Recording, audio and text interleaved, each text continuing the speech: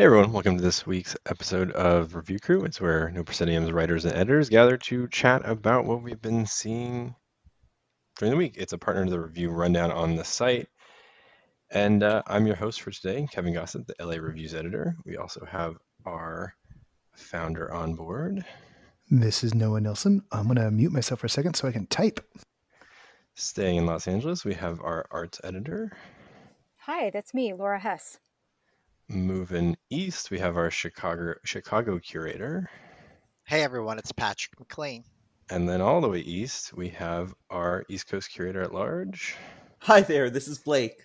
All right, we got a real full show today. We had a short, we were just a few of us last week. Now we got all five. So we're going to start off with some news. A couple of big things dropped in the immersive world. And the first one was Secret Cinema is coming to Los Angeles with Arcane, which is based on League of Legends by Riot Games, whose studio is also based in Santa Monica in the Los Angeles area.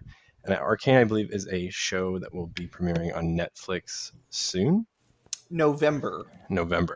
Look at Blake with the date. I know. Coincidentally, that is when the immersive event by Secret Cinema will open in Los Angeles. So if people aren't familiar with Secret Cinema, they usually put on a kind of large-scale immersive show and then screen a movie, or in this case, a television show episode to go along with it. There will be 2 ticket levels with this one, and I think they'll be on sale by the time you hear this. There's a general admission, and then there's a VIP, which includes some early access, and what they're saying are additional storylines and a premium area. I'm not quite sure what that means. I have never been to a Secret Cinema show, as they have previously all been in London, I believe. Also of note, and I think we'll discuss this a little bit later, is the event is being recorded and will be streamed each night on the show website. And to attend, participants will need to be agreed to be filmed and streamed. I'm not sure if we've ever seen anything like that, but that should be interesting, and maybe we'll open this up to a wider audience. Oh no, go ahead. Oh, maybe we should we start with LOL first and then do the other one, because there is another big one, but do we want to talk about these together? I think we're going to talk about them together because it's kind of what Patrick and Blake were doing yesterday. So let me cover this second one. Oh yeah, let's set up this grand duel. Okay, let's go then. Here's the other one. And then next up, we've got Arkham Asylum, which is Department Studios and Myriad Entertainment working in partnership with Warner Brothers and DC Comics for a Batman-themed immersive, which I think is super cool and one of the bigger kind of IPs we've seen in the immersive space. That is coming to London in September of next year, so that one's a ways away, and we don't have as much information about it because it is farther away. But tickets will go on sale later this month. As far as kind of what that one's about, it will take place in Arkham Asylum and looks to be an original story focused on saving Gotham City. Saving Gotham. Sorry, I'm contractually required to do the voice.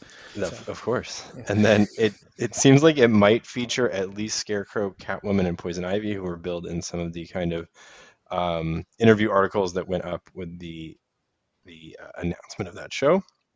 And then they prefer Dr. Jonathan Crane, Dr. Pamela Isley, and Miss Selena Kyle. Thank you very much. I apologize.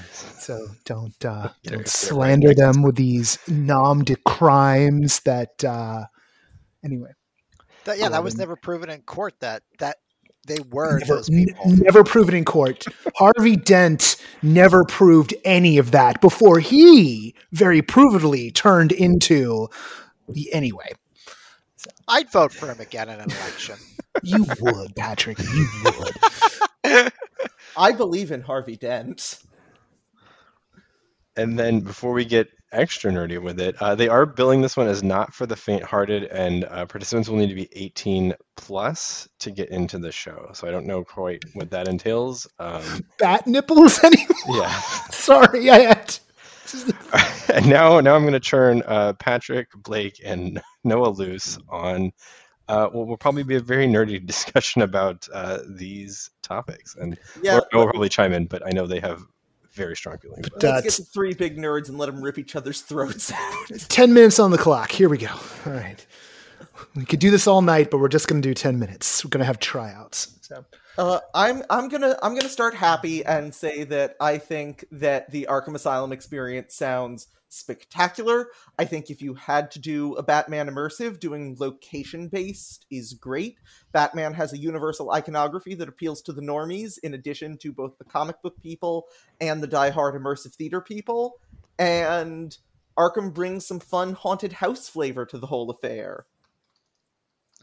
Right, and It's a serious house for serious people. my God. Oh yeah, Everyone Google that. Get it. That's a specific reference. deep cut. And here's the thing. Like, I think Batman is a great property. I think to explore the asylum would be a really kind of cool thing. The issue that I raise is almost in a way of, to be very blunt about it, like in comparison to Arcane, is who cares? Like, in many ways, I think I'm giving you like 15 like disturbed cat gifts mentally right now. Like my ears are back, hey, my eyes me. are like, what? Yeah. I didn't think I was going to be taking the con side of this argument against Batman experiences, but here we are, because No wonder you'd vote for Harvey Dent. Well, there are two sides to every coin. Let's hear him out. Because while I think, unfortunately right now we know very little about what this Arkham Asylum experience is going to be like, what it's going to entail. All we know is that, it's going to be in London, and it seems to be for those of older. But then the question becomes, in many ways, I think the news with Secret Cinema partnering with League of Legends, which is a massive video game that has communities built into it, that people are playing it today, are actively involved, is the more exciting thing. And I think that's the thing that's going to really get people involved and excited about immersive entertainment. I feel like the argument we got into yesterday before all this was, what are the kids going to do? Are the kids? That's kids with a Z. Yes, So- with a Z. So let me well, before Blake Jensen, let me drop a little bit of context here, because from, obviously from our point of view, as observers of the field, Secret Cinema being attached to something, and it's kind of interesting that Secret Cinema in England has been attached to the Stranger Things activation and to the Bridgerton activation, both involving Netflix. Major collaborations. Here in the States, those activations were branded Fever primarily. This is the first major Netflix Secret Cinema collab not branded Fever here in the States. They don't seem to be using Fever as their ticketing site. So there's a lot of criminology going around in the field right now. It's like, oh, what's going on with that? But we do know, kind of BTS stuff, that at least some of the creative on the Stranger Things activation that was here in LA during pandemic at the parking lot of the Row DTLA, that was using some of the Secret Cinema, to our best of our knowledge, I'm going to say, that was using some of the Secret Cinema creative, but that Netflix and Secret Cinema, their relationship is moving forward with this League of Legends setup. We know that a couple of years ago, Secret Cinema had announced some plans with Disney. I can't remember if they were part of their accelerator or not, but there was definitely some talk going on that hit the trades at one point. But this is the first time we've seen a Secret Cinema branded event here in the States. As immersive nerds, that's very exciting. Context on the people. To jump in real quick, have any of us done a Secret Cinema event? I feel like probably not, because Blake, have you done one in London? The Stranger Things, I did the Stranger Things drive into and reviewed it for NoPro, and right, and it was fantastic. I think it was so well designed. In terms of what Noah's saying, exclusively Secret Cinema, no Fever involved. I personally haven't, but I thought the Stranger Things drive-into experience was so artfully done. Yeah, and there is some question on that one, mostly because Fever's a little bit of a black box, and like they were talking about secret cinema at the beginning, and then they weren't, and like it was confusing, right? So there's that part of it. I think the thing that's missing from the analysis we've got in right here is, who are these people making this Arkham Asylum one? And so one of the companies involved is the Department Studios. They are a spinoff of the Department, and these folks have been around.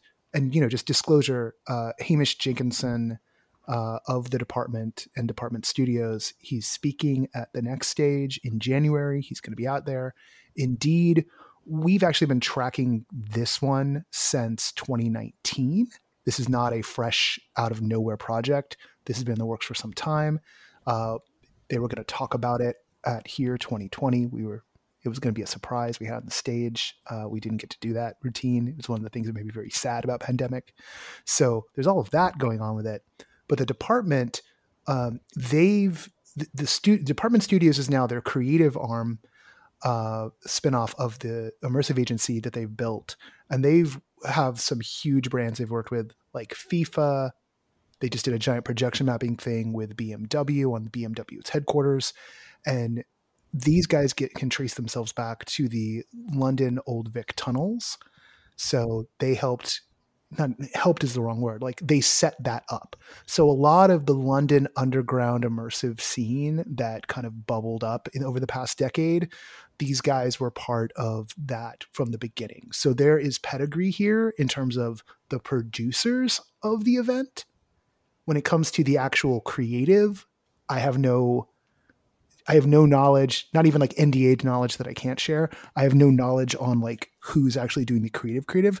I will say that when Myco 2 did a Arkham Asylum haunt on the Warner Brothers lot a couple of years ago, it was a hell of a lot of fun. And that was just a traditional haunt with a lot of performers in it. So I think there's a chance here. And in the article Catherine found from the stage, which has a whole paywall, they noted that there's a tour possibility here. So I don't know, and that confuses me because I don't know how you tour one of these shows. That's fascinating in of itself. Like, does that mean they're building this like on arenas or whatever? I'm not sure. Or are they finding lots of spaces, or they just intend to have it pop up in a number of cities, but in a serialized fashion. There's plenty of projection chops that it isn't like people have been doing this for like 3 years. These are people who have definitely been doing it for like a decade plus. So we can set aside any of those fears. I just want to right. That. Yeah. Because I think why Blake and I are here for everyone's entertainment is that it's not a question of necessarily. I have no concerns with who's doing what and who's involved. If these are if Noah's explained at length here, and rightfully so, these are professionals. These are people who are doing great things that we all should be excited about. I'm just simply trying to make a point of engage. What communities are we always trying to engage in? Something that we always kind of talk about, and I think all of these kind of, for lack of a better word, fringe entertainment venues like escape rooms and immersive theater or other site specific things that you don't go to a movie theater or a playhouse to go see, is always about how do we reach new audiences, how do we get them in, like what makes them excited enough to leave their home and try something new. And I think, because Blake was a little kind of like, of all of the, things to maybe pick to do. It's a choice. I can be my own Grinch here. Thank you very much. I am frankly baffled by the League decision. While definitely I see your point, and I think that it might be nice to expand immersive theater to a traditional video game audience, I think that secret cinema of any company might be one of the trickiest companies to pull off, considering their work. Their work is so LARPy. It really is about taking a role and embodying that role within a world, which absolutely does not mesh, in my mind, with the style of League of Legends. And I say this as someone who has put not a lot of hours into League, but I have played some League in my time, and I have very close friends who are deep into the League world. The game itself is nearly plotless. I mean, we can talk about, the Netflix special, but that is building out one subplot out of several that get built out in very siloed different stories of the worlds that each champion is from, that are told mostly through like animatics to promote new skins in the game or lore dumps with new characters. This is not a plot heavy game or a world heavy game. The game has, one map it's typically played on. It strikes me as just artistically speaking, this is going to have to really be built out of this show that no one has great affection for yet to build out its story, because there's just not really the coherence of content, in my opinion, to build it out from the game. And while certainly diehard fans are going to be interested in getting that lore dump, there is part of me that wonders, are the people who are that deep into it plentiful enough in Los Angeles at this point in time in order to really build out an audience for the run of this show? And I guess only time will tell. I know there is a huge League audience that is very passionate about it. What are the tickets again? They're $70 for general admission and $140 for VIP. Actually, $70. 70. Wow. And it's actually closer to 80 after fees, I believe. I gotta like, yeah. But these people are already traveling. The video game community is already traveling for experiences. They're going to video game conferences to play with other people. I had a cousin who this year, months ago, was, plays like, let's just say World of Warcraft or one of those war games. And she went to meet up with other people she plays all around the world and went out to some place to do that. Like, she got on a plane and traveled. It was a trip she made. Well, that's to play with each other and socialize with each other in that context. And I think, kind of to Blake's point about, like, yes, there are people who are into the lore of League. I mean, the funny thing is, like, my major affiliation with League is the KD8 song from Beat Saber, right? Which I didn't even know was a League of Legends thing until it was explained to me that, like, every year they create a bunch of holograms of characters and then get real musicians to voice them. And I actually started to find that super charming, and also mildly baffling. But this is this is a bold, the cartoon already is a bold IP extension for Riot. And that's actually, that's something I wanted to jump off of, and something Blake kind of brought up a second ago too, is this is a very cartoony world. Most of the worlds that Secret Cinema have done have been at least a little bit more grounded in realism, but like the characters in League of Legends are like wild, weird characters. Like, you got like a giant robot, you got some aliens, you got some people in like outrageous costumes. I think one of the characters on the art, I think, is known for like having like a truly massive like gun thing going on.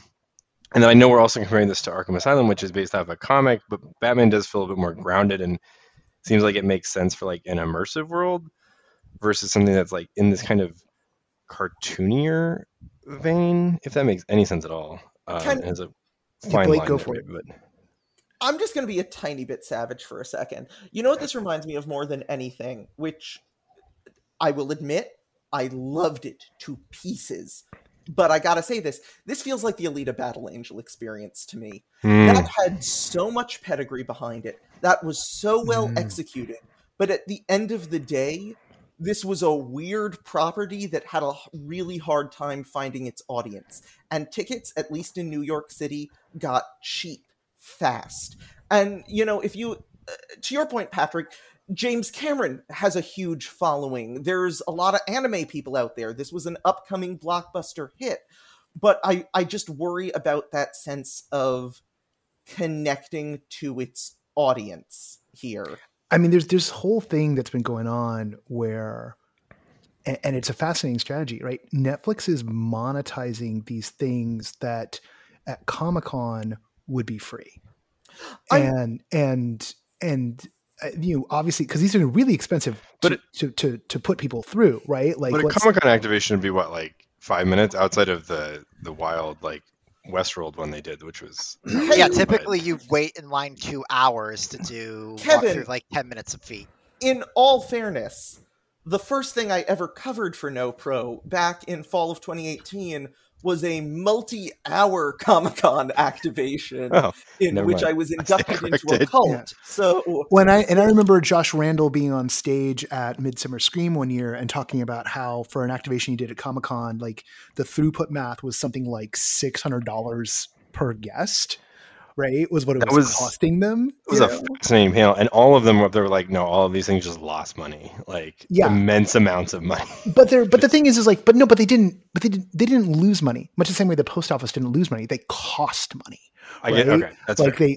they cost a lot of money in order to make a real impression. And what's interesting about Netflix's approach with the Secret Cinema activation, with this activation, with the Bridgerton, with all that they're doing, Stranger Things activation, is they are seeing this as at least a break even. But I also think it's part of their strategy around consumer products, and it's a revenue stream for them, because how else is Netflix going to increase revenue? Like, get more people to sign up? I'm sorry, but like everyone's already given their cousin their sign up, right? Like there's almost no growth left in subscriber base for Netflix, at least for another 16 years before some of those and chill babies have to start paying their weight. But like that's a really long-term strategy for consumer growth. Whereas, making a lot of merch around Stranger Things, partnering up with the League on this IP, and then creating events.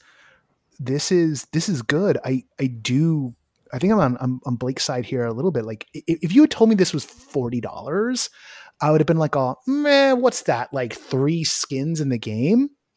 Like, I don't know. I'm old, so $70. I'm like, that's a AAA boxed video game. I will say though, so from my point of view, I got the pre-sale email from Secret Cinema. I'm on their list from Stranger Things, and I bought a ticket today. I have no familiarity with League of Legends. I am going purely off of my experience with the Stranger Things drive-in. So for what that is worth in terms of Blake, and I think obviously Blake, well, I think all of you are much more knowledgeable about this particular property than I am. But I'm curious to see, not just in terms of how they're going to find their audience, like what Patrick's saying, people traveling, people that are deep in and loyal and into this world. I wonder how many people they are going to find that are purely new audiences that don't have any relationship to this IP, that are going purely off of other experiences with Secret Cinema or what they've heard about Secret Cinema. So probably not Secret Cinema, probably hold Netflix, on. Right? Other Netflix experiences, I think, is what they. Wait, I've got kind of. I want to jump off something Noah was saying and ask Laura, like, do you have any? You bought a ticket for this, but do you have any inclination to like continue to dive deeper into this world and learn anything about it before you go to the show, or are you just gonna be like, this is a cool immersive experience in LA. We haven't had Secret Cinema. Stranger Things was good. I'm just gonna go, or is this like an actual path into that like property for you?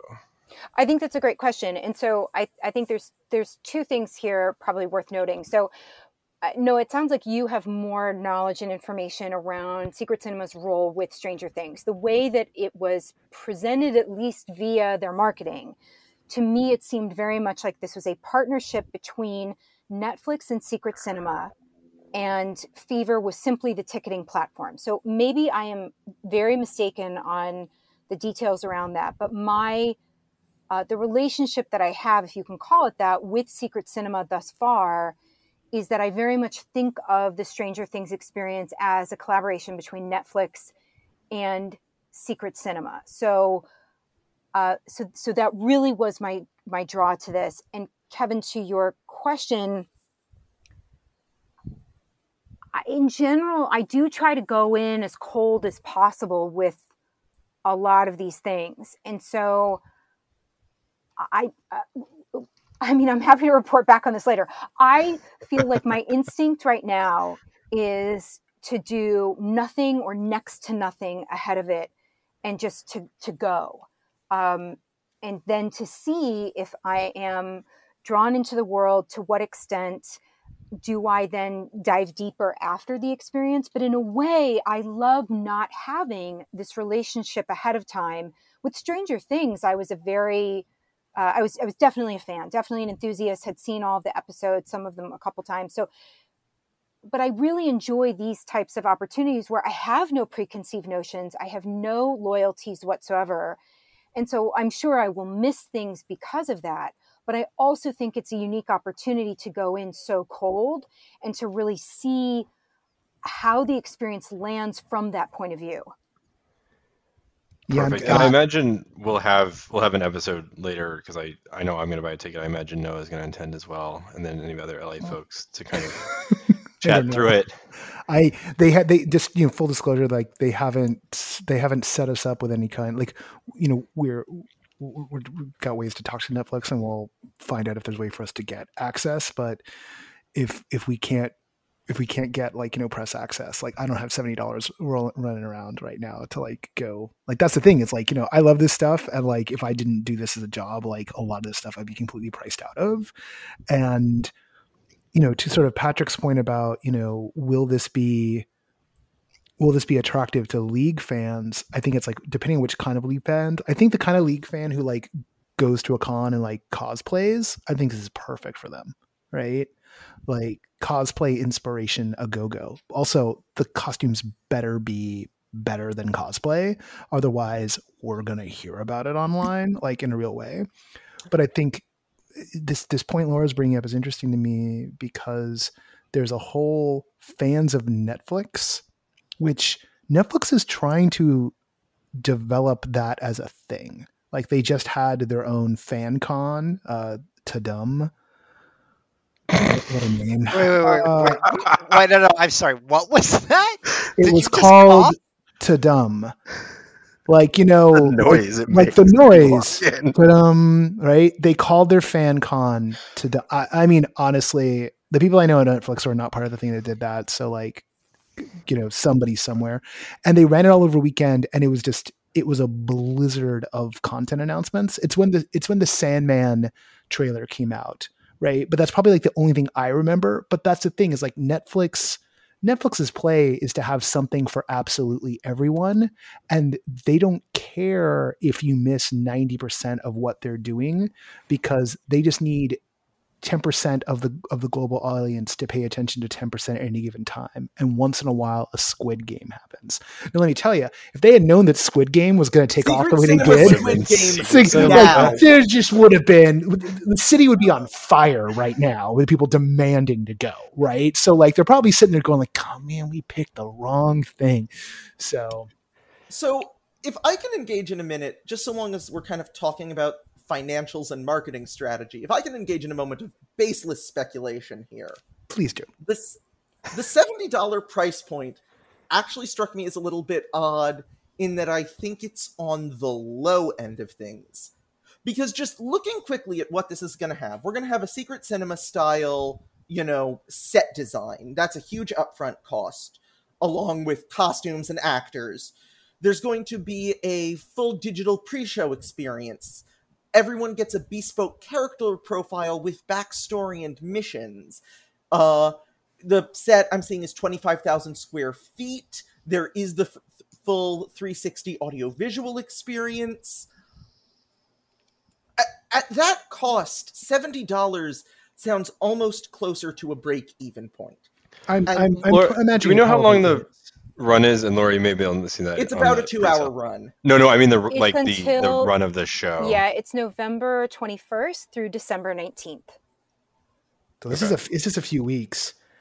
Also, This- this assumes something. Do we know where it is in? Or No, is it the secret when location? you buy a ticket, it Mm. still doesn't tell you. I actually can pull up the language, but it is something along the lines of like, I actually thought it was quite funny because it says, do not use this location for your map, for your GPS.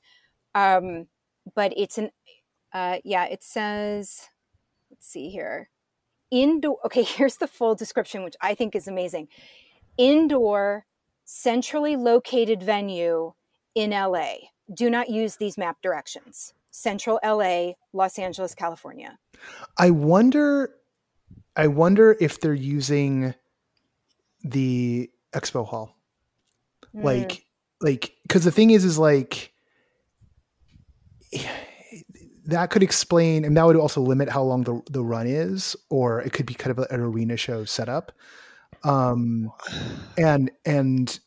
just because like if they're in a non-traditional venue, and we've seen this over and over again. I mean, Impact Museums and the other folks who Lighthouse do Immersive.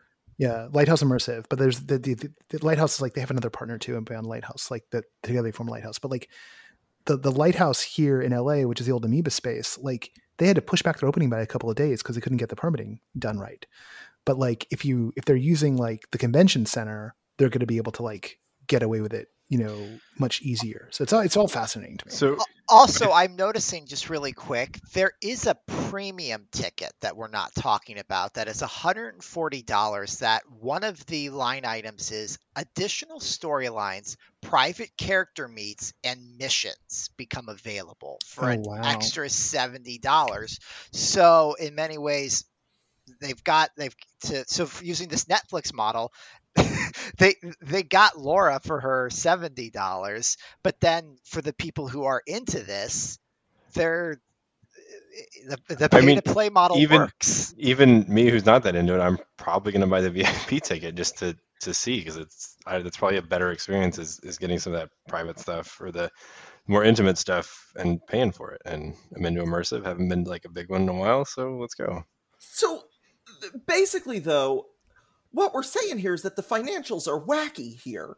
We can't make heads or tails of this. Very wacky. And we're, the most inside baseball of inside baseball people. What is starting to be my creeping suspicion is that both Netflix and Riot have about as much money as the Catholic Church. They are loaded, and so there almost strikes me, is there potentially marketing funding being diverted? Oh, sure. I mean, cinema there's no acting doubt. as the main kind of profit taker from this. There's no. I mean, that could be like Secret Cinemas, like getting the cut. I mean, when you think about, look, JFI right now, they're doing Creep. They're taking a week off to do I Know What You Did Last Summer. That's Amazon. They're getting the Amazon activation money pumped into the Ghostlight. They're going to like reskin it a little bit. So it's not going to be exactly the same, but they're not going to tear down everything. They're just going to like redo some set deco and then put Creep back on. Right. Like this isn't, it's not brain surgery, but I got to imagine, I have no knowledge of the actual numbers here, but that's pretty savvy. And I got to imagine it's helping them do better than break even on Creep. So there's definitely, there's definitely a way in which there's marketing money being pumped into this, no doubt. I think the question is, the play has got to be, and the thing that could make this good is if they've poured their creative in a real way, if they've made something fantastic, then it could bolster the IP.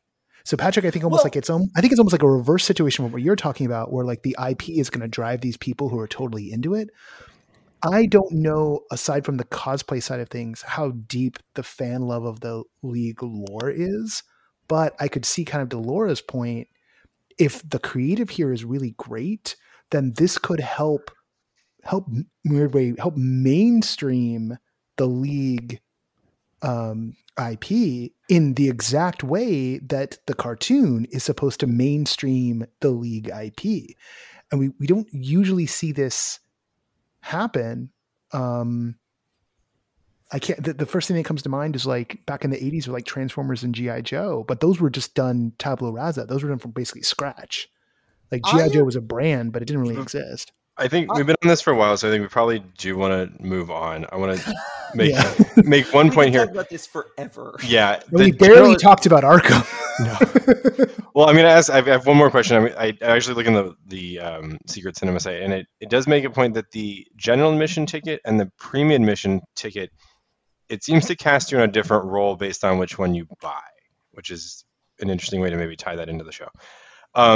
And back to that, we were talking about people traveling for an immersive show. Would people travel for League of Legends? And I guess my question to each of you is just a one-word answer. Like, would you travel for Arcane? Would you travel to go to Arkham? Or would you travel for neither? And Laura, we'll start with you. I already had sort of jokingly said to my partner that we have to go to London next fall. So with the new Punch Drunk show, and again, like I am not a Batman fanatic at all. I might be more in the minority in this case, but I do feel like I'm someone who will go see a production or experience a production just based on past creative by that company. So I am absolutely considering, is it possible for me to get to London next fall specifically for those two shows? All right. And then Patrick, would you travel for either one of those? At this point, neither. Okay. And then Blake. I'm kicking myself that I'm already booked to go to London this summer. Let's hope that there's some previews. Otherwise, I'll be making another trip to London sometime pretty soon. All right, so that's a yes. And then I would think I would probably travel to London, but like Laura would be to hit both the Burnt City and Arkham rather than like just traveling for Arkham. And then Noah, we'll end with you. The good news for me is that I don't have to worry about traveling. They'll take me back soon enough.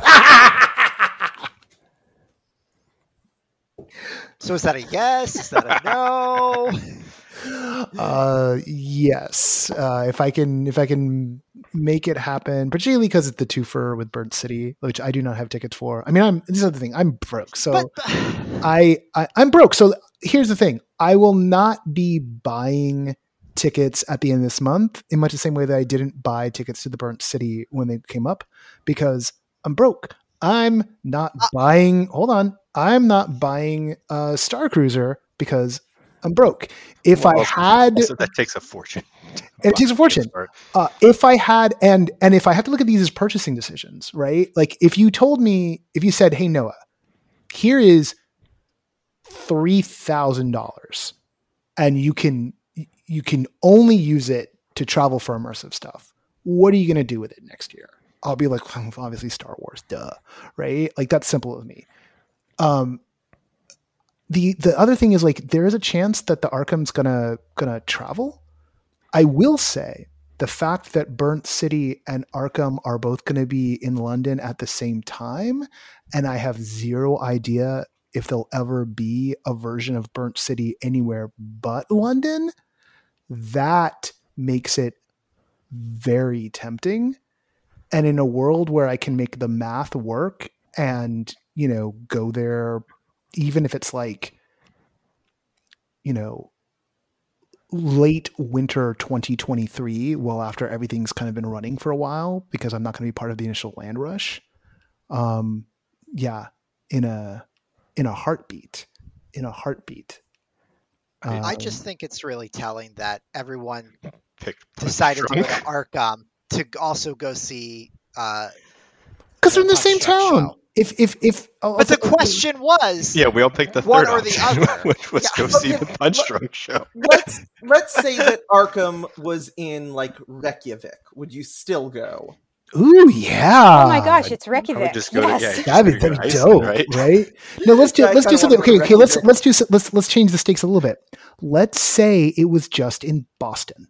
Nothing against Boston. Boston's like totally fine, but it's a normal American city that has, you know, it doesn't have like a whole bunch of immersive stuff going on the regular. And let's say there's no ART show going on, right, to draw through. Like, would you guys, and there's no Punch Drunk show happening, right?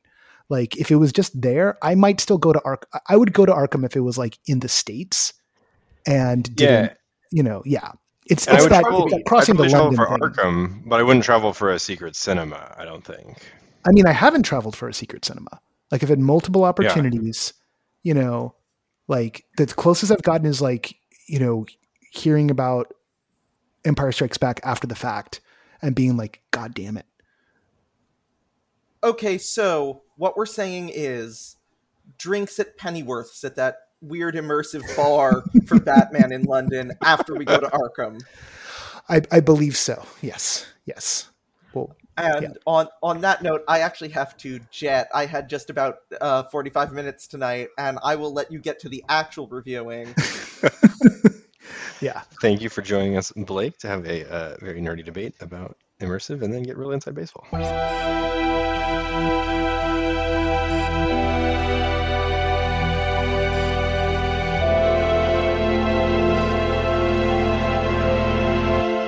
All right, this is part 2 of Review Crew for Wednesday, October 13th. We're actually going to pick up with the things we saw this week, and we're going to take a pivot away from the nerdiness of Arcane and Arkham Asylum, and we're going to jump to Laura to talk about Wayfinder. Yeah, Wayfinding. I'm sorry. Yeah, let's talk about signage, people. No, don't go. This is actually, I'm really excited to talk about this. I mean, this is sort of different kind of nerding out, in my opinion, and I'm delighted. This is Wayfinding is the name of the show. It's by an American artist. She's a multiform conceptual artist named Chloe Bass. This is currently being presented at the Pulitzer Arts Foundation in St. Louis. I was there recently for a visit and got to experience this in person. And one thing that I want to highlight for people is that I think there's so much that you can get out of this show remotely. So I'll back up for a minute and give you an overview. This is at the Pulitzer Arts Foundation, which is a beautiful museum in St. Louis, but this wayfinding signage is distributed on the grounds. So it is outdoors, and there's 4 sort of main sections. It's divided up into 4 sections, and each one has a beautiful, large, mirrored billboard style sign. And what Chloe Bass is doing is, these are very poetic. The text on these signs, and some of them are very small. They're almost like hidden in these different gardens or sort of little nooks in the landscape. And then again, there's kind of an anchor, large mirrored billboard for each section. And these have different sort of very emotional, very resonant, very poetic bits of text. And these are, so she's sort of inverting this more traditional wayfinding signage from this very, kind of utilitarian, often very subconscious or unconscious reflex that we have in the way that we use it. And that it's this external way that we source information, that we orient ourselves in the physical world, and sort of turning it on its head into this very resonant poetic experience, which winds up being this internal probing dialogue about wayfinding for ourselves in our lives through different situations with other people. And it is a fascinating presentation because, and this is why I'm saying this is still, I think, something that can be very resonant for people remotely. On the Pulitzer Arts Foundation website, you can see examples of this. And for example, one of the mirrored billboards just says, "How much of love is attention?" Another one is, how much of belief is encounter. So these are just to give you kind of a sense of what the narrative is. And then what goes along with this, it's hosted on SoundCloud, is a roughly 30-minute audio piece. I listened to this separately. This was not something I listened to while I was exploring the signage. And it is absolutely fascinating. She is combining text from multiple sources. So you actually have some Google and Yelp reviews of the Pulitzer. There's quotes from a local St. Louis city government program, kind of, legalese around this government program, contractual information. Text from landscape architecture teaching guides, and reports by the National Institutes of Health. And then plus Chloe Bass's personal narrative. So she's interweaving these things in ways, these seem like completely unrelated sources of information. How do these work together in conjunction? And there is a written transcript of this audio text and, of course, the audio itself. And I listened to this after I'd seen the signs in person. And it is such a strangely, how do I say this? Like, she really is exploring how do we use language and language's negative space to mold our own psychological environments. So, for example, like, how are we creating immaterial landmarks to navigate different situations and different people and moments in our lives in the way that we also do with wayfinding signage? I think it is such a fascinating exploration about just the concept of wayfinding and how she is inverting it, again, on a psychological and emotional level. So I want to stop there because I realize this one's a little bit more complicated and hard to describe. And so I want to see if there's any clarity needed about what I just said. I actually do have a question. Please. It first starts with kind of the scope of this, because I'm curious, because I'm looking at some images, which maybe we can describe the actual foundation a little bit. But was this the entire foundation? Was this part of it and some of it outside? Was it all outside? How was this building used? So it's all outside. So there's a couple of different, there's two, like, I would say, significant gardens, and they're on opposite sides actually of the building itself. So this is not inside the building. This is a completely outdoor experience. And again, some of these, you sort of feel like a bit of a scavenger hunt element to this. Some of the signs are very small, and like I said, they're kind of tucked away. So you're having to find, there's no map of where the signs are. And so you're just maneuvering around these different gardens and spaces and looking for the signage, which is, again, all very evocative. It's more kind of internal musings and questions around how we orient ourselves psychologically and emotionally. It's very intimate, it's very personal, and yet Bass is so skilled that it feels incredibly universal. And there's repetition too between some of the signs. There's elements that sort of repeat, but she has tweaked the language. So it's just a really interesting way of presenting how we orient ourselves and the very nature of how we find our way through life from a psychological standpoint and not simply a physical standpoint in actual physical space.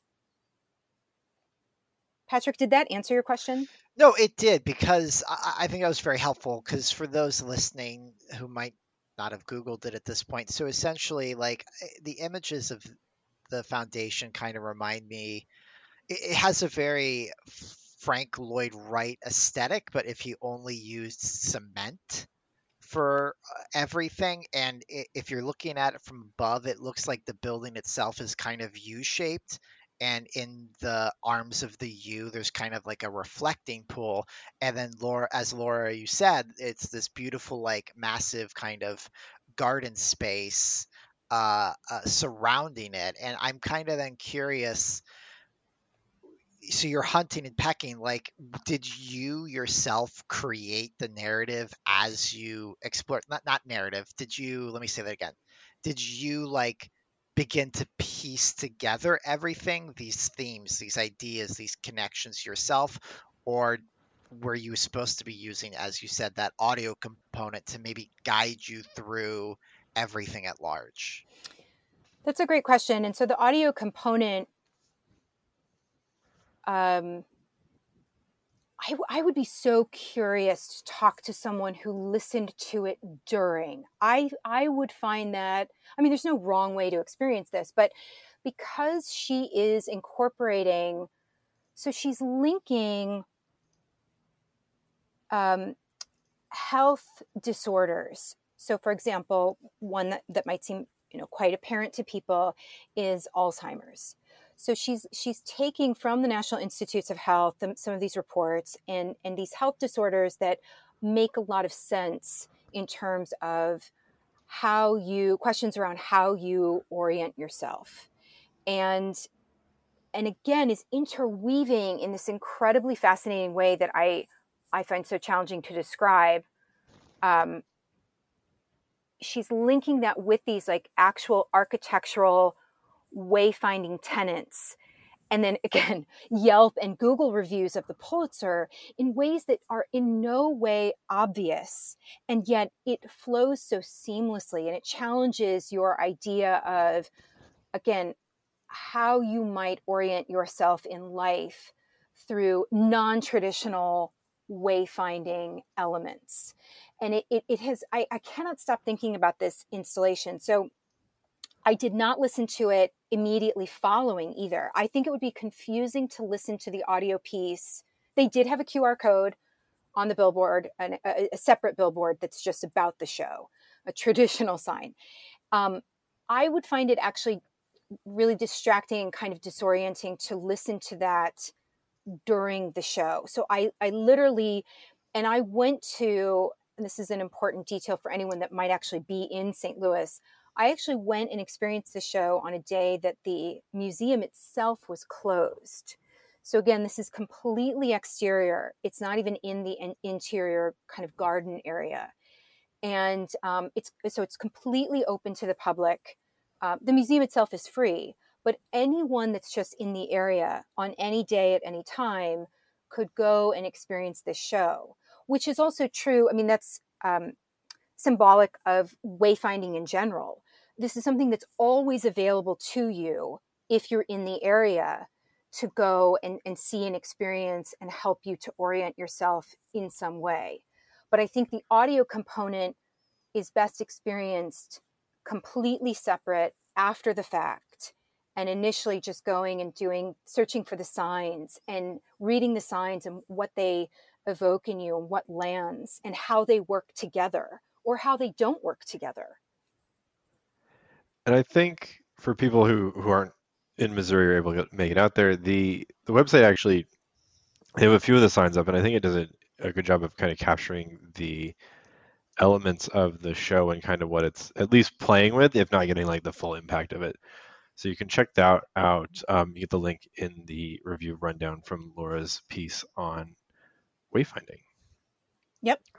And now we're going to make a quick jump because we are deep into the show and we have one show covered. So Noah, do you want to talk about Ascension? I will jump in and talk about Ascension. So this is a new play, and I mean that in the total sense of this is like a brand new play from the Echo Theater Company here in Los Angeles. And the director is Ahmad Best, who folks probably know as an actor in the Star Wars prequels of one of the major characters. And the playwright is a cat from, I think he's from Las Vegas because that's what his That's his Twitter profile. When I was like trying to find his Twitter profile, he was like Vegas was in his name, and that cat's name is DG Watson. DG Watson. Yeah, I'm just pulling it up. So the player is DG Watson. The director is Ahmed Best. The company is Echo Theater Company. It's playing at the Atwater Village Theater in Los Angeles.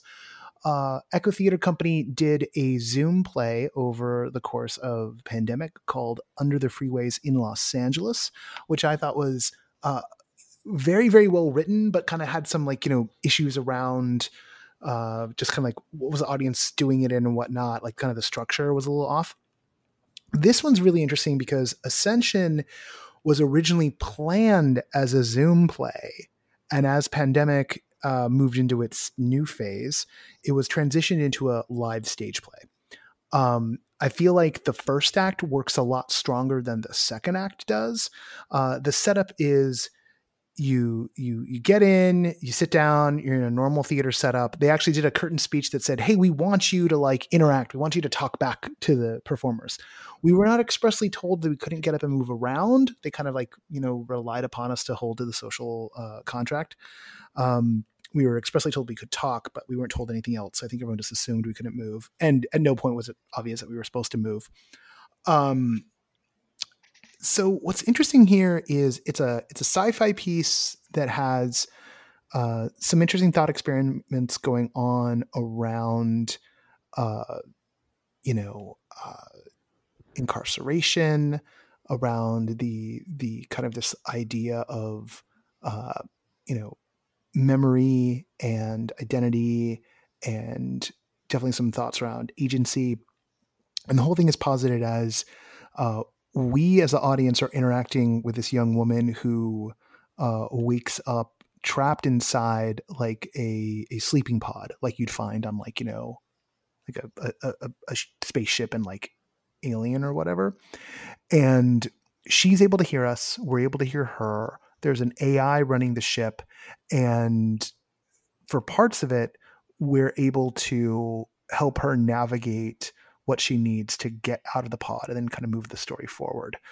And then at points, she flashes back to, someone else's memories. It appears she's getting someone else's memories. And it's the designer of these pods. And they came up with a concept now, like during pandemic era. So this kind of like flashback, flash forward, it kind of takes place in like 3 different eras. There's a lot going on, but at least for the first act, it's pretty cohesive, and our role and what we can do and sort of the ideas that are laid out are pretty compelling.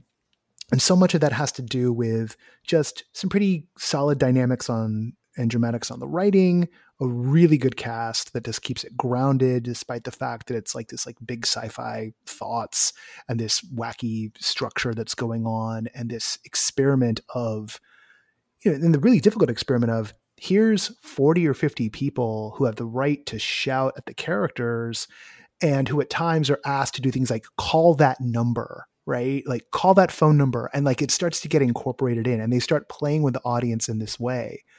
The second act comes around and they start kind of layering some more stuff in. It gets a little meta.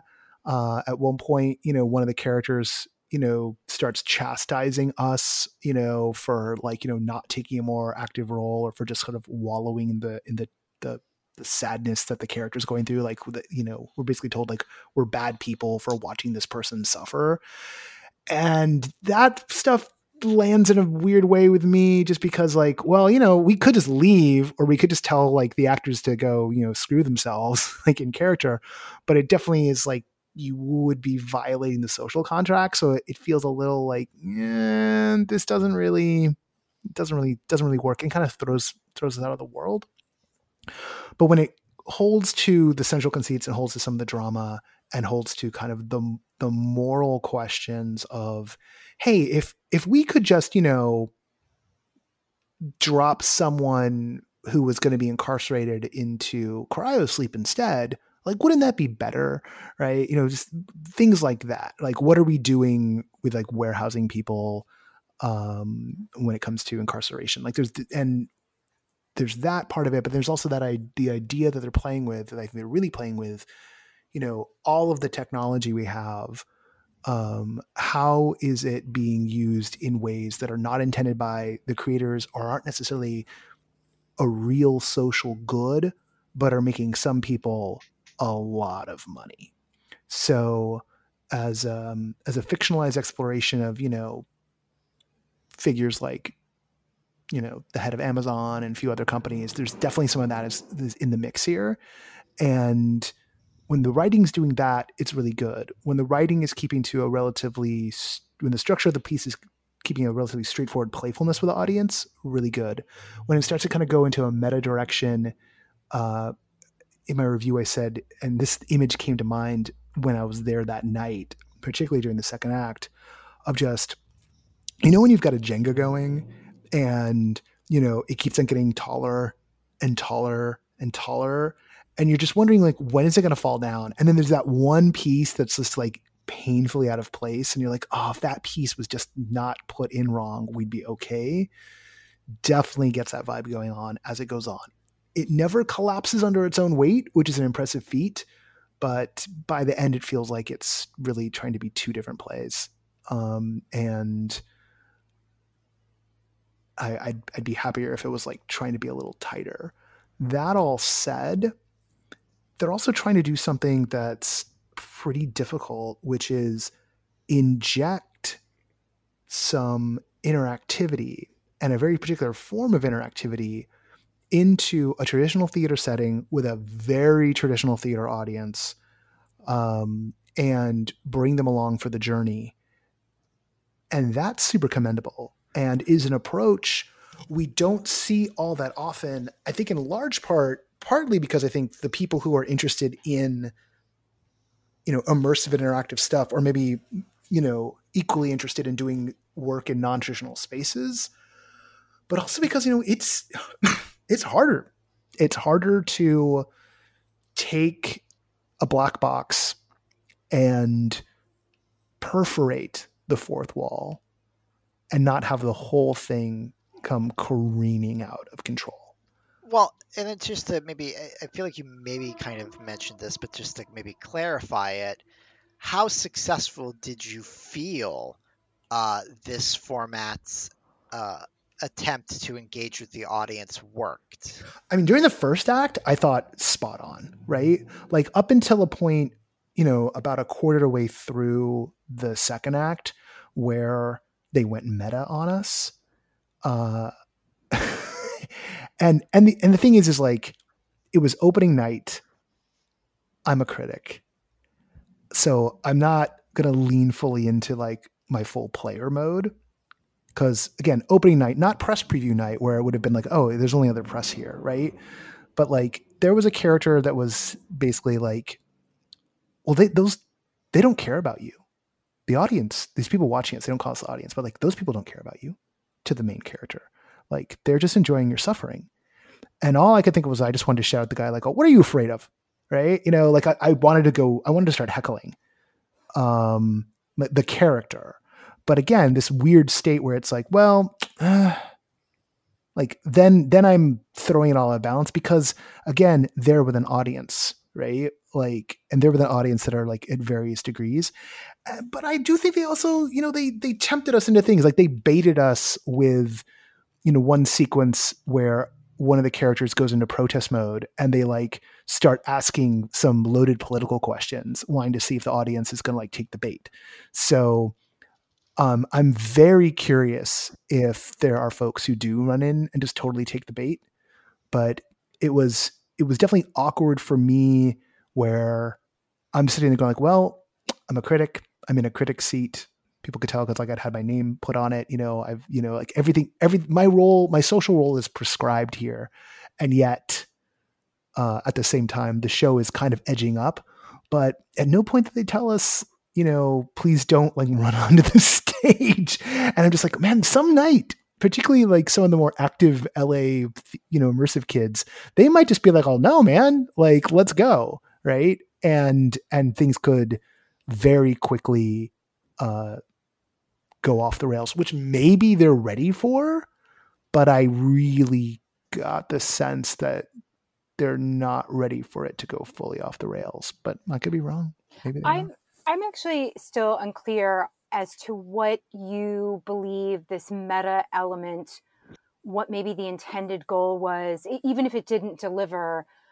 I guess I'm still not understanding. I'm kind of a little, well, that's because like I don't know what they were trying to like get at there, right? Like there's a way in which like, you know, we were ultimately endowed, and I'm trying not to spoil it, right? You know, like who we were in relationship to the main character was not given to us at the start, but was revealed. And I thought that was done very well, right? Like late in the first act, it was pretty clear who we were to her.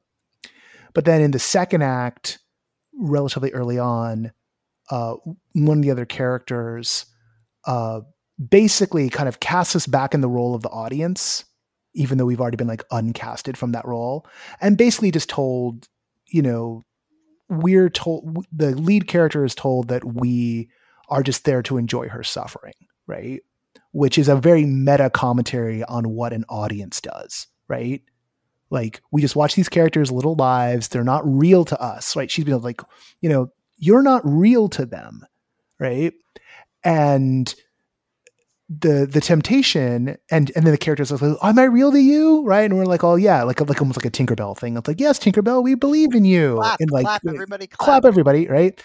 And you know, there's a way in which we could just go like, all like, oh no, you guys are fake. Like, yeah, you're totally fake. Like you're just actors on the stage. And like, and I don't know, I was tempted, but it felt like if I had gone that way, I would have been the asshole there. Even though all I would have been doing is like, oh, you're going to ask us, you're going to note that we're at a show. You're going to basically say like, you're just a character in a show to them. Right. And it's like, why are you doing this? You're literally throwing us out of the drama to just comment on the fact that like we're watching a show. Like you are deliberately deconstructing that. Where do you want to go with that? And no one else rose to the bait. And honestly, I think to some degree, like we didn't rise to the bait because we were more interested in the characters as characters. We were more interested in the ideas that were inside the drama than in examining the structure of what it means to watch characters suffer. Right? Like it just wasn't that interesting of a question in the moment. And if we want to go like a real deep read, it felt like imposter syndrome, like raising its head, like the production itself being like, oh, are we really this good? Well, let's talk about the fact that like, this is just a show. Right. And like, that's why the image of a Jenga tower came to mind, because it wasn't necessary or needed and just kind of confused. Right. It was just like, why are we doing this right now when we've got, you know, a meditation on the prison industrial complex, a meditation on identity, a meditation on technology's pervasive roles in our lives and the unintended consequences thereof, right? Like there's all of these ideas, and then to throw meta in on top of it, it's like, why are we going there? I mean, that is something that immersive loves to do, is pile in a bunch of ideas and then go meta. So it's at least it's consistent there. Yeah. And often the thing that happens in the sophomore show of a company, right? Like, very true. Like it's literally the second place they go. Well, what if we go meta? And it's for me, it's never enjoyable.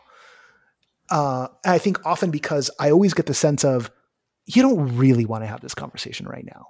Like you don't want us to auto critique this in the middle of it. Right.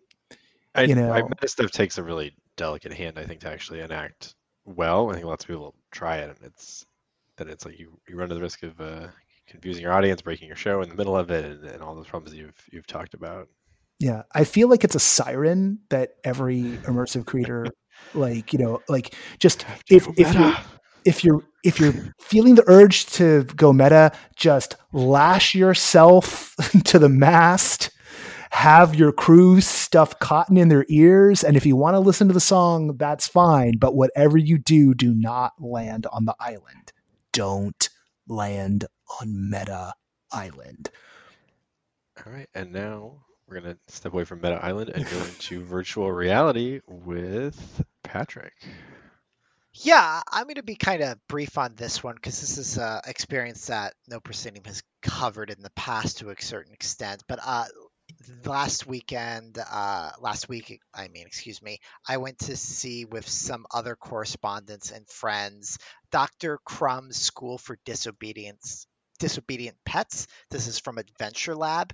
It's a VR experience. Essentially, the premise is you and up to it's 8 players in total, so you and up to 7 other people are cast in the role of this agency that is going in undercover to Dr. Crumb's school as, critters, hamsters, cats, bunnies, things like that, because the evil Dr. Crumb is building a doomsday device that is going to destroy the world. And the only way to stop him is to work together to complete obstacles and puzzles that he's put in the path to prevent anyone from tampering with his doomsday weapon to, succeed. And honestly, at the end of the day, this is just a really delightfully wacky, zany, and easygoing escape room like experience full of shenanigans that will keep you laughing. Um, Essentially what happens with it is that it's available to almost anyone with a VR headset, except people with a PlayStation headset. There's cross-platform engagement here, which I think is desperately needed for a majority of live VR experiences, because as we've kind of touched upon time and time again in a lot of the things we cover, it's like, oh, would you like to do this VR experience? Well, this one requires a gaming computer, and that's before you've bought a really expensive headset. So I really think it's cool that if your friends are maybe more sophisticated with their VR technology than you are, and you're just like me and just like, I'm happy to be on the quest. Sure, Facebook is stealing my data, but it sure is easy to use. You're in luck there. Eh, Essentially, you go through, I think, at least 3, if not maybe more, kind of like challenge areas that require teamwork to work together. Um, you always got to be constantly communicating. You've got to be like being able to look around and see some of the characters, depending on which animal they decide to play, have special abilities which could, you know, act as a boon to the group as a whole if they're paying attention and they communicate, oh, hey, I think I see a secret path over there. Maybe that will help us. Um, and I think that's kind of a really cool thing. What makes this experience, I think, is that you interact with a whole cast of different characters, but in every session of Dr. Crumb's, they're played by one performer. And uh, hilarious, just a really great time. The show is typically all ages appropriate, which I think is also another great idea. But what I really enjoy is how, if they get a sense of maybe how everyone's joking, maybe it'll skew a little more adult, never inappropriately or totally like out of line, but if you're an all adult audience, they definitely kind of open up the humor to still be for you, but nevertheless safe and appropriate. And it really just made the most of it. And this is something that I've seen on Twitter talked about. I think it was Brandon Powers who pointed this out, that unfortunately, it feels like VR is going the way of all video games, where it's, first person shooters all the time. That's the only way, and that's the only experience that can ever be had. And I think it's just great to stop and celebrate Dr. Crumbs and things like Welcome to Respite and the Under Percents the Tempest, that have these live components that are doing something more with VR rather than shooting something, whether that's zombies or being in a spaceship or something. Because that live component is really what makes it feel more like an immersive show and not just a video game, right? Like that is the kind of crux of the kind of Yeah, because issue that there. person is definitely the actor is serving as the game master, kind of giving you instructions and guiding you through. Like I to compare it to the Under Percent's Tempest, you are there to definitely like watch an experience, be immersed, have moments of interaction. But the performance goes on, the Tempest will run its course. Where in Dr. Crumb's, you are front and center. That performer is pushing you to be front and center, because even in between challenges, different obstacles and puzzles we had to solve, we turned to kind of like a hub space, and we're like doing funny moments of like interaction, or Dr. Crumb asks us to be like, okay, well, to be part of my evil organization, you need to show that maybe you can entrap people. So like you over there, pretend to be vulnerable and try to pull me in. And then when I finally get close enough, that's when you go in for the kill.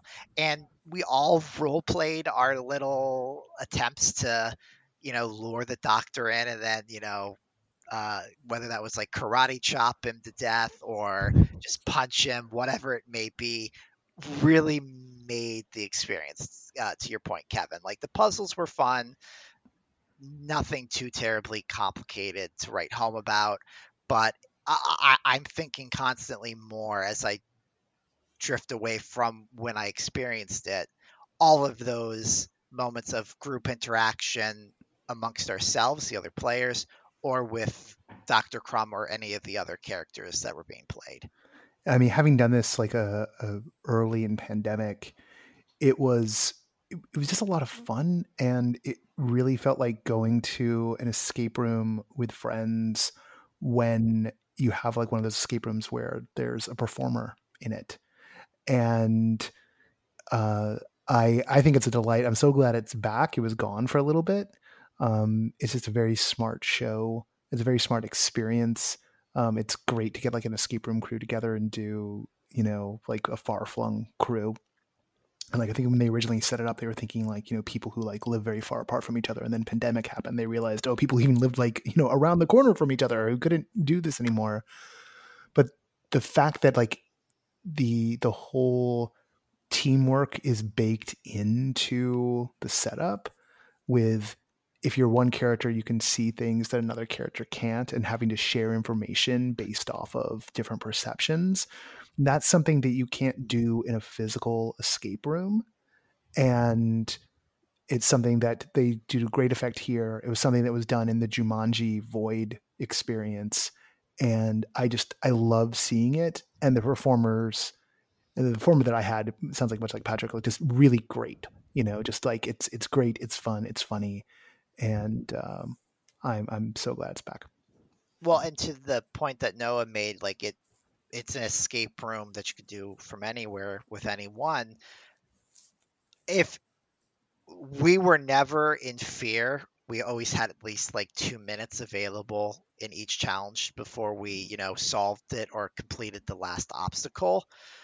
But even if we had failed everything and had not maybe reached the intended ending of the experience, I still think I would have had a really fantastic time. Like like the environments were really cool. It just really were awesome to explore, and made the most of VR and everything it can do. And that performer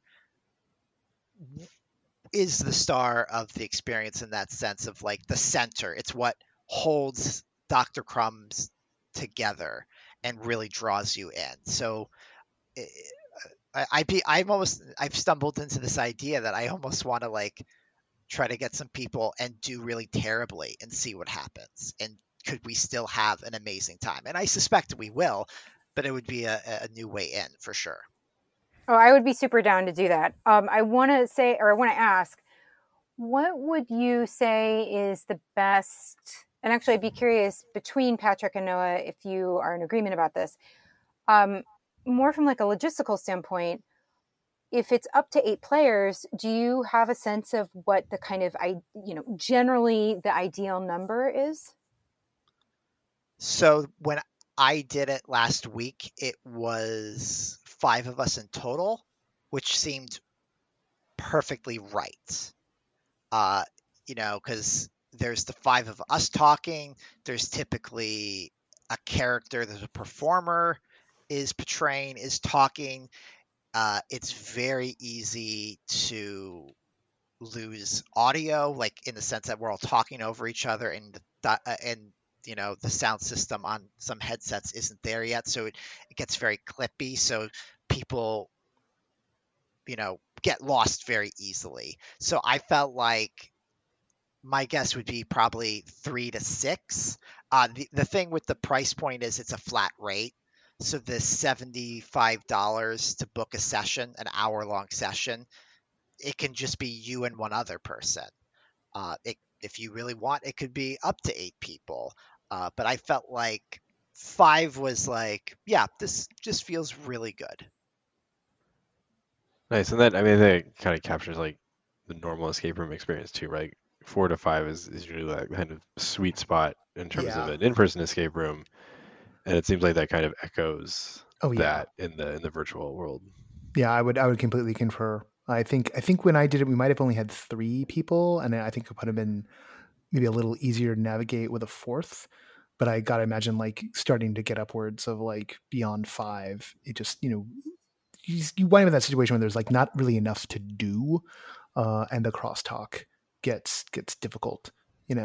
Like it does seem. Yeah, and did seem really easy to scale it too. It sure seemed like there was always conveniently just enough buttons for all 5 of us to be on. Like the only way to open a door is for each of us to be standing on a platform. So it even if for some reason you book a group of 8 and you get left behind in that classic escape room experience where you're overshadowed, you still are going to need to do something. Your presence is still needed. You have to be involved. Instead of letting someone else decode the puzzle with the shoes and the stars and how they relate to the fabric color on the rug, you definitely cannot be passive. You have to be involved, which I think at the very least is still good. Like, no one can be left behind, it seems, in Dr. Crumb's. That's always what you want. All right, I'm going to jump in real fast with my topic of the week as I kind of continue my journey through Southern California's Halloween season theme park. So I went to Disneyland this past weekend for their spooky time. And it's also, everything's kind of weird right there now because like all the characters are not near the people. And that's going to tie into something we'll talk about in a second when we get to the Galaxy's Edge part.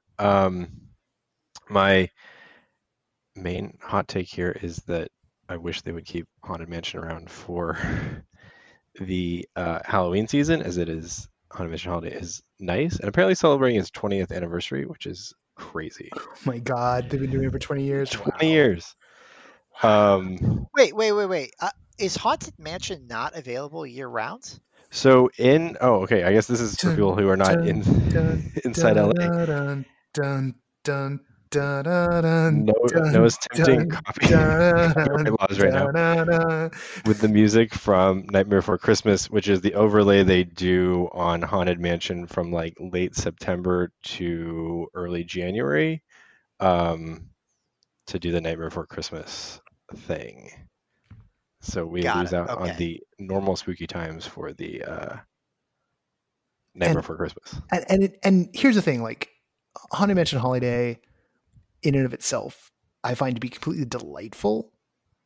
But there's also an issue where it's like, but you also want the Haunted Mansion. It's like you almost wish they just like had like 2 Haunted Mansions. So they just keep whole new Haunted Mansion. Yeah. They just built the second floor. It's like, wow, it's twice as big now. Yeah, all the Tim Burton stuff's up on top. So, Yeah, and that's what it is. So it is cool, but it's 20 years running during the most appropriate time for Haunted Mansion. You lose out on the most appropriate Haunted Mansion. So that is that. And then Galaxy's Edge, just like real quick to touch on that. And I'm sure we've talked about Star Wars a lot on this show. Who knows? In life, I'm pretty sure you mean.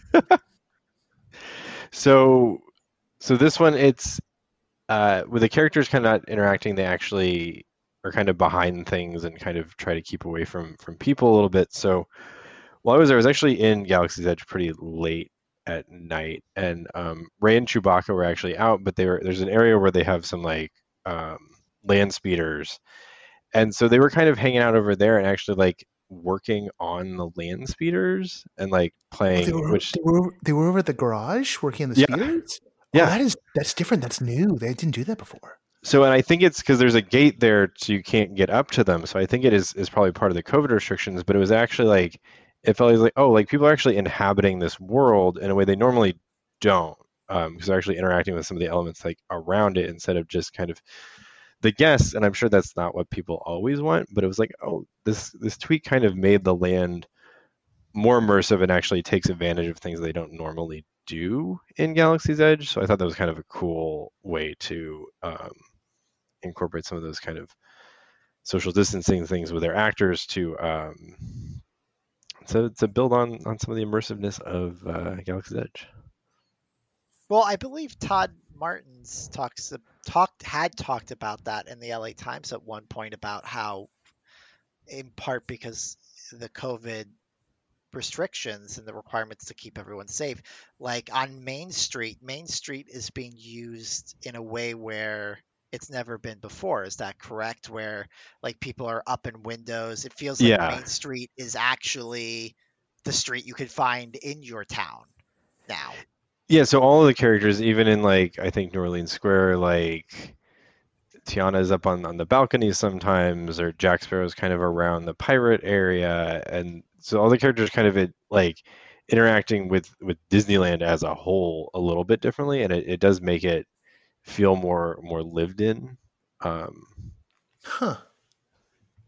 Yeah. That's an interesting unintended side effect, like, and probably worth meditating on. But now we're like an hour and a half. Yeah. This episode's 90 minutes. So. And thank you for everyone who has stuck with us, Sid and Benjamin, for all this time. We appreciate you. And now, does anyone have a last pitch for pick of the week before we wrap up completely? No, but I cannot wait for Laura to leave that Arcana experience and become hooked on League of Legends. And she won't turn in reviews. Yeah. She won't go to things. She's too busy playing the game and can't be bothered. I cannot wait for that to happen. Neither can I. I wish I knew League enough to say like Laura's maining so and so now or something, but I don't. I know a couple characters who. Do you want to be an archer lady?